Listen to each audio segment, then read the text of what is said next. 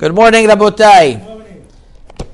Although we're in the middle of learning Ilchot Shabbat, I'm going to deviate and speak about one important halacha that people ask regarding the proper way how to do netilat yadayim for bread, and what was our minhag in this subject. So it's actually very complicated halachot, believe it or not, how a person is supposed to do netilat yadayim. There are many intricacies that have to do with the water becoming tameh once you wash, and therefore making sure that the water that became tameh doesn't touch the water that is being washed again and invalidate the netilat yadayim. It's a Gemara in Masechet Sotah Daf Daled that says that when somebody washes, he first does netilat yadayim rishonim and then netilat yadayim shniim, and then a second time to remove the first waters. And there, the Rishonim, the Rosh, the Rashi, and others say that the reason is because the first time that you wash, so the water is tameh, but the second time is to remove the first waters. And there's a machloket whether we're talking about the water that was removed, the water that dripped under the place where you're supposed to do netilat yadayim, which that himself we saw is two opinions, either it's by the knuckles or by the wrist. Or is it that the water itself could become tameh, even if it didn't protrude past the wrist? Either way, because of that, you have to do netilat yadayim ma'im shniim, and you also have to raise your hands whenever you do netilat yadayim so the water doesn't drip down. Nevertheless, the Shulchan Aruch then brings the following. In Siman Kuf Samich Bet, Sif Aleph, that some hanotel tzarich le'agbiya yadav. You have somebody who washes hands, he has to do netilat yadayim. And then he says the following: V'chen im shafach al shtei yadav revi'it bepam achat.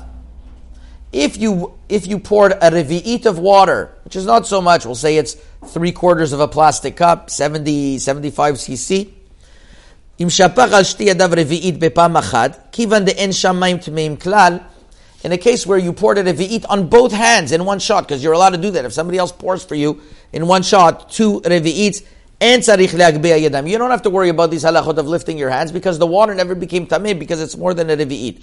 And so too, madbil yadav, if you dip your hands in a mikveh or in a place where it's kosher to do tvilat yadayim, then you don't have to worry at all either. This is very interesting. The Shulchan Aruch is telling us, and this is based on Rabbeinu, the Bet Yosef, that if you have already a revi'it on both hands, all the more so if you have a revi'it for each hand, then you don't have to worry about all of the halachot of lifting your hands or washing twice. Nevertheless, the Ramah says that some say that if you wash in your hand, you should wash on your hands 3 times. You also don't have to worry. 3 times is also more than enough. And the Shulchan Aruch in Sif Bet continues, and he says if you wash on one hand a little bit of a revi'it to remove the dirt, then you wash the second time, and then the third time, then you're okay. In other words, you should wash 3 times. One to remove whatever dirt you have, the second time to remove, to wash in truth, and the third is to remove whatever you washed, then you're okay.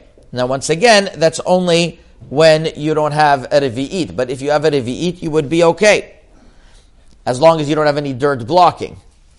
So Rabbi Shalom Misas was asked in Shemesh Umagen, Orach Chaim, Siman Ayin Aleph, what would be in a case of netilat yadayim for the meal? He saw that different Chabad people by him, they would have the cup dry by the time they switch it to the second hand. And he was asked, where do they have that? They, in middle of the netilat yadayim, they wash their they dry their hand. So says Rabbi Shalom, that wasn't our minhag at all. Rather, our minhag from the time that I grew up is the following: that we would bring a cup that could hold many revi'it of water in one shot. One side would be a revi'it, we would pour 1 revi'it on one hand, a revi'it on the other, and then we take the remainder and pour it on both hands in one shot. That was what he saw all of the Gdolei Rabbanim doing in his times. And the reason is is because since one already did Mayim Rishonim, since one is already using a Revi'it, nothing can become Tameh. If that's the case, says Rabbi Shalom, so why do you have to do a second time a Netilat Yadayim? Where one time is enough. You don't have to do more than once. So he brings that he found that the Chayei Adam says that even though you did a Revi'it, the opinion of the Ra'avad is that you should still do Mayim Shiniyim in order to take away all the Sfekot. And the Mishnah Berurah brings this as well, that if you do Mayim Shiniyim, you really take away all of the Sfekot. And therefore, that was our minhag. And that Rabbi Meir Atiyah brings this as well in Machzor Avotenu. These are the sources that we didn't do 3 times. Now, the Kaf HaChaim brings that Al Pi Kabbalah 3 times is a worthy thing, and Al Pi Kabbalah, those who do 3 times, Tavu Alav Bracha. But the original minhag is to do 1 on each hand, at least that if you eat on each hand, and then you pour, you pour the rest on. That is how Rabbi Shalom Misas explains the proper way how they did Netilat Yadayim in Morocco. Hazaku Baruch.